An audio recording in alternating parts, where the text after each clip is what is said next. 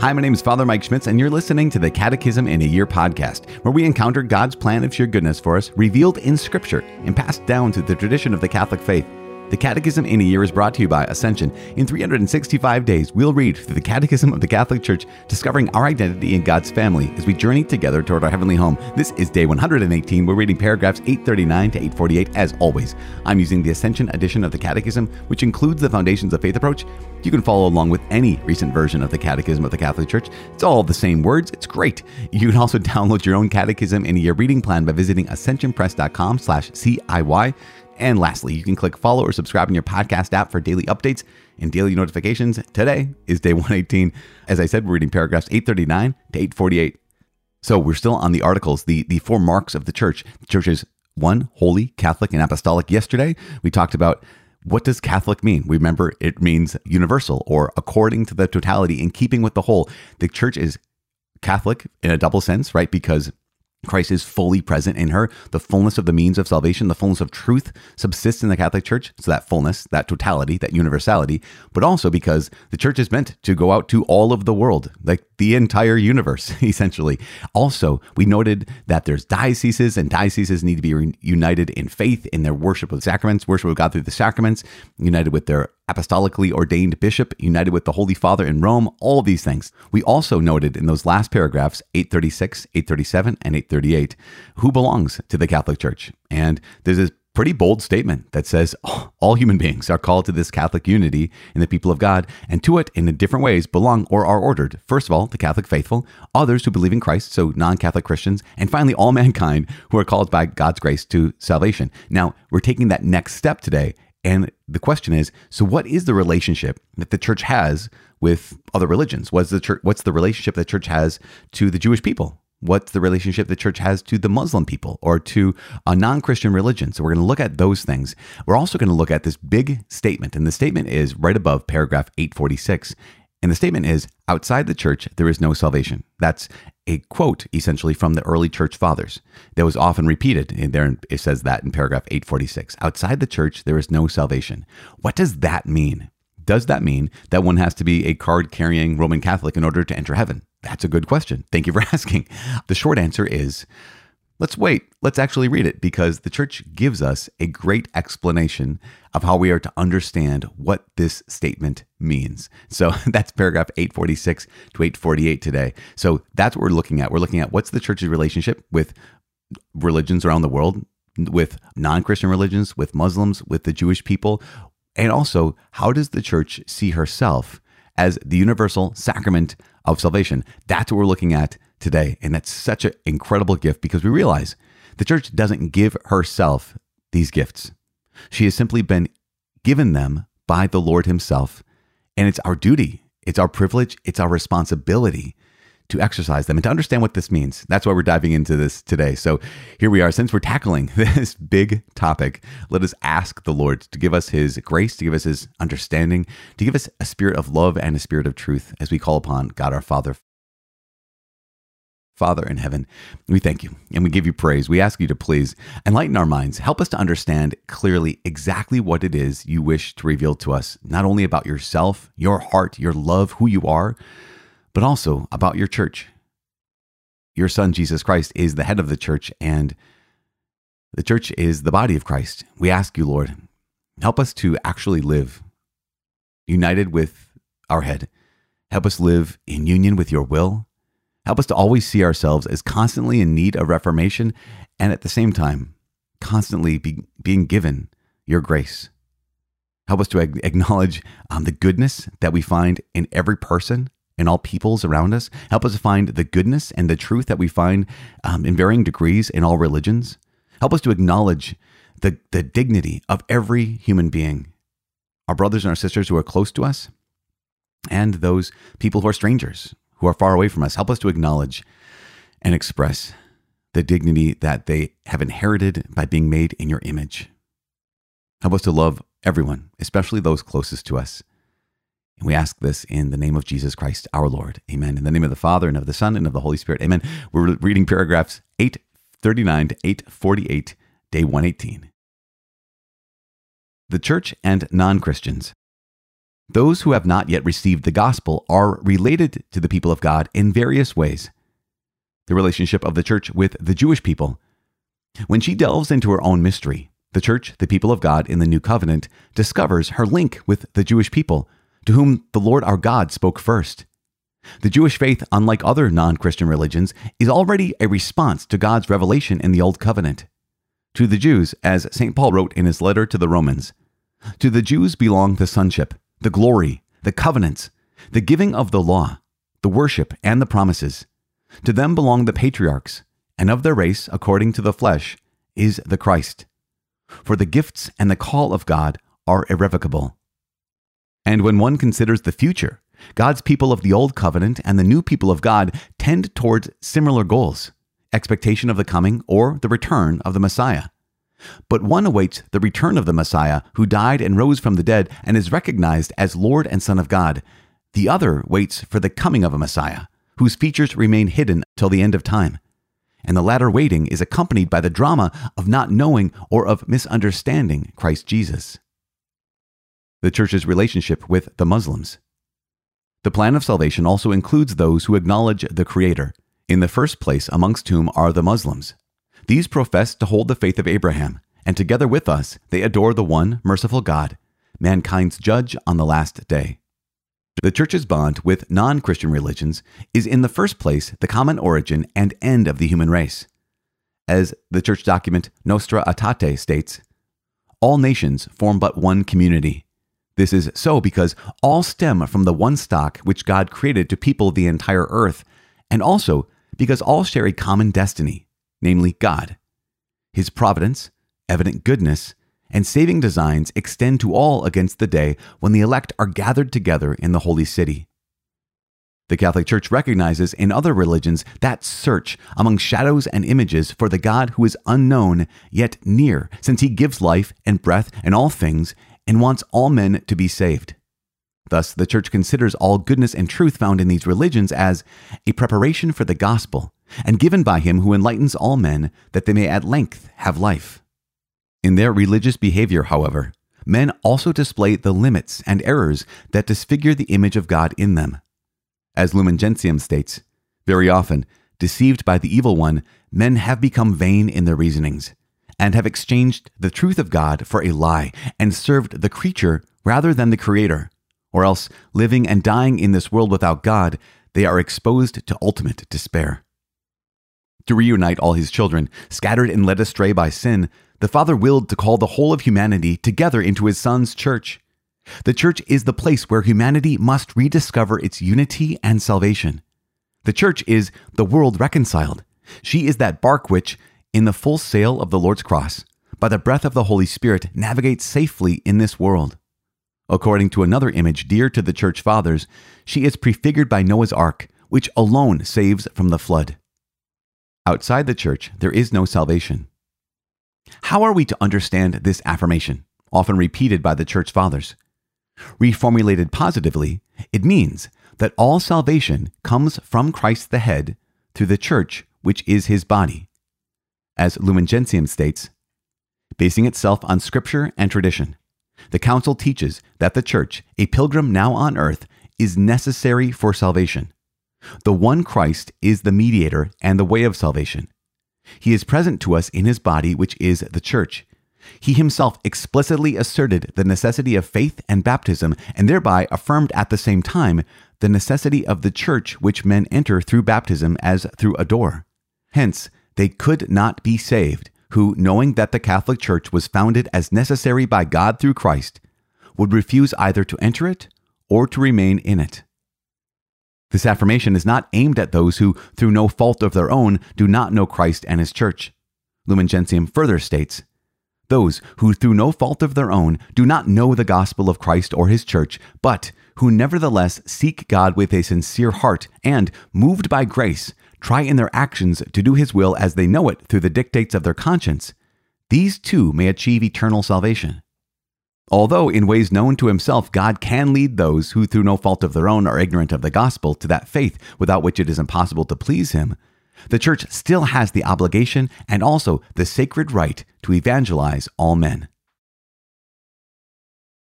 All right, so there we are. Day 118, paragraphs 839 to 848. Wow, what a, again, challenging and yet I think really compelling day. What is the church doing in this section? Well, obviously, since the church is Catholic, right, and is universal, we recognize that there's a relationship with those around us who don't believe what we believe.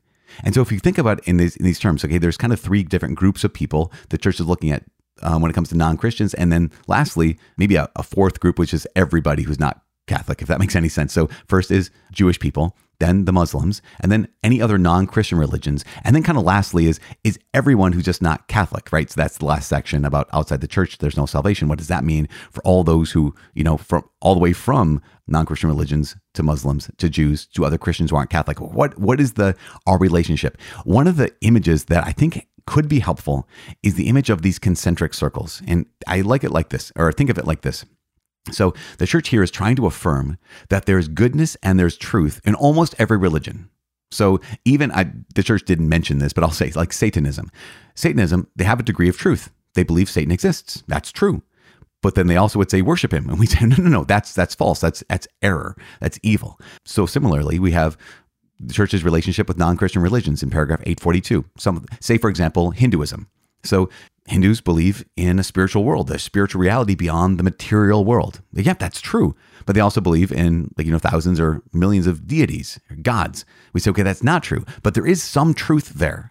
I mean, how many times have you read something from Eastern mysticism or Eastern teaching and thought, oh, yeah, that's wise there. So the church is affirming that all around us, there's degrees of truth that abide. And then even more truth, say, paragraph 841, the church's relationship with Muslims.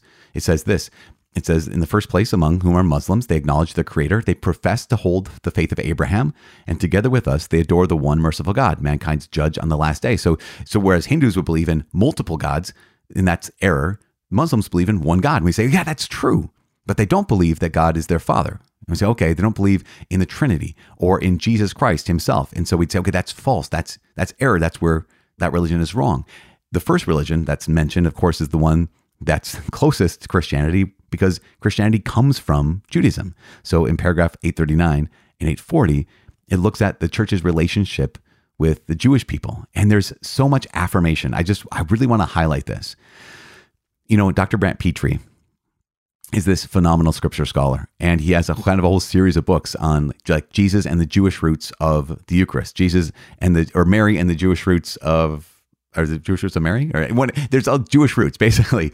And he does this podcast where he does these talks where he talks about, here's the way in which we understand the New Testament always in light of the Old. Because why? Because we recognize that Jesus was Jewish and Jesus comes from the Jewish people, that the old covenant that God established with Abraham, Isaac, and Jacob, with Moses, it says here in the paragraph 839, these are the people to whom the Lord our God spoke first. And this is remarkable. The Jewish faith in this paragraph 839, again, the Jewish faith, unlike other non-Christian religions, is already a response to God's revelation in the Old Covenant. And there's this long quote from St. Paul's letter to the Romans, which affirms so much goodness. To the Jews belong the sonship, the glory, the covenant, the giving of the law, the worship, the promises. To them belong the patriarchs, and of their race, according to the flesh, is the Christ. For the gifts and the call of God are irrevocable. There is something so profound. There's a lot of truth in Judaism. And at the same time, they don't accept Jesus as the Christ. And so that's false. That's wrong. That's error. And so after all of the affirmation, the church says that, yes, in paragraph 843, the church recognizes in other religions that search among shadows and images for the God who is unknown, yet near, since he gives life and breath and all things, and he wants all men to be saved. So here's this affirmation. And that sentence, or that section of paragraph 843, it says, therefore, or thus, the church considers all goodness and truth found in these religions as a preparation for the gospel and given by him who enlightens all men that they may at length have life. So basically, all truth comes from God.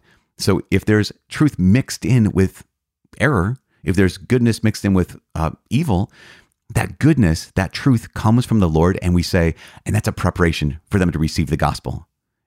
Now, at the same time, the church is not being mamby-pamby, if you want to say it like that, because paragraph 844 says, yeah, there's limits here. In their religious behavior, however, men also display the limits and errors that disfigure the image of God in them. Because of original sin, all of us are tempted and deceived. All of us are fallen. And here's this quote from Lumen Gentium. It says, very often, deceived by the evil one, men have become vain in their reasonings and have exchanged the truth of God for a lie and served the creature rather than the creator, or else living and dying in this world without God, they're exposed to ultimate despair. And so that recognition is we need the church. We need Jesus Christ. We need the fullness of truth. I mentioned there's truth in all these different religions. The fullness of truth subsists in the Catholic Church, and the church is saying, yes, and we need that. The fullness of grace means of salvation, or it subsists in the Catholic Church. Yes, and we need that. Why? Because we are so prone to error. We are so prone to darkness. We are so prone to evil that the only thing that can save us is this ship, right? This, in paragraph 845, the bark, meaning like the boat, which in the full sail of the Lord's cross, by the breath of the Holy Spirit, navigates safely in this world.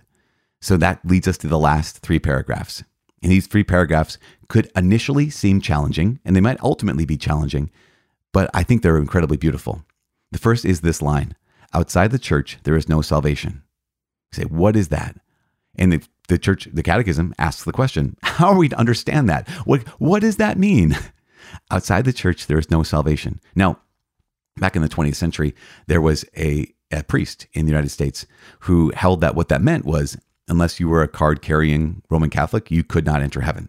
The church basically said, no, that's not what that means, and you are not to teach that. Here is what it means. I love this. It's so powerful. Again, comes from the Second Vatican Council, Lumen Gentium. It says, basing itself on scripture and tradition, the council teaches that the church, a pilgrim now on earth, is necessary for salvation. So the church is necessary. Goes on to say, the one Christ is the mediator and the way of salvation. Remember, Jesus said, I am the way, the truth, and the life. No one comes to the Father except through me. So Jesus, he's the mediator, the way of salvation. He's present to us in his body, which is the church.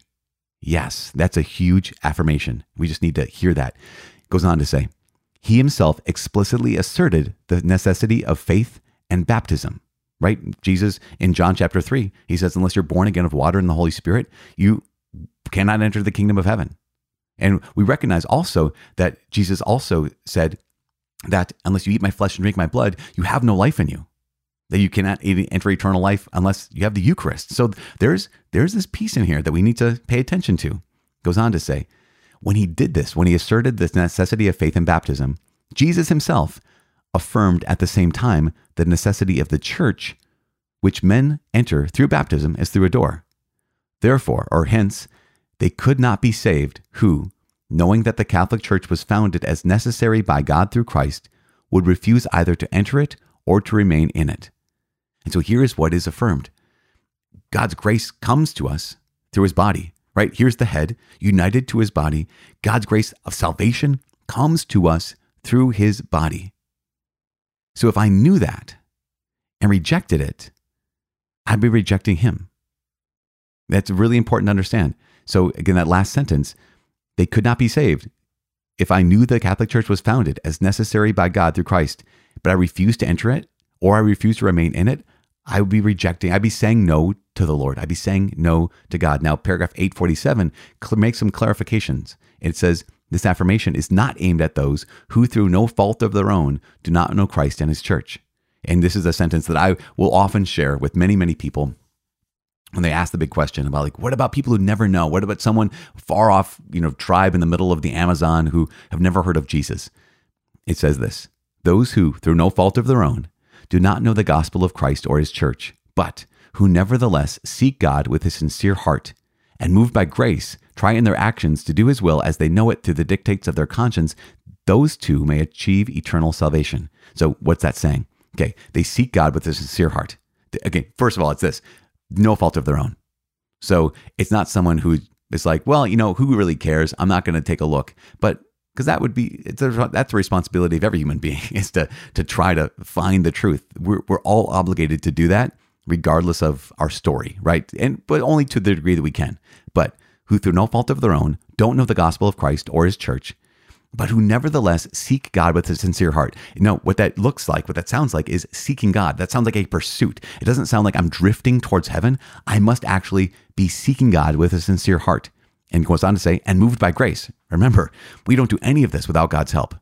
We're moved by grace. So not only no fault of my own, but I'm also seeking God. This is a pursuit of God. I'm actively trying to choose God as best as I can. Also, God's grace is moving me. His grace is helping me.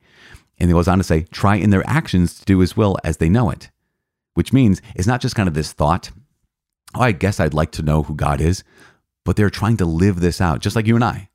We're trying to live out our faith in Jesus as best we know him, to live out our faith in the Father, Son, and Holy Spirit the best as we know him. We have to do that in our actions, not just in our minds, not just in our hearts.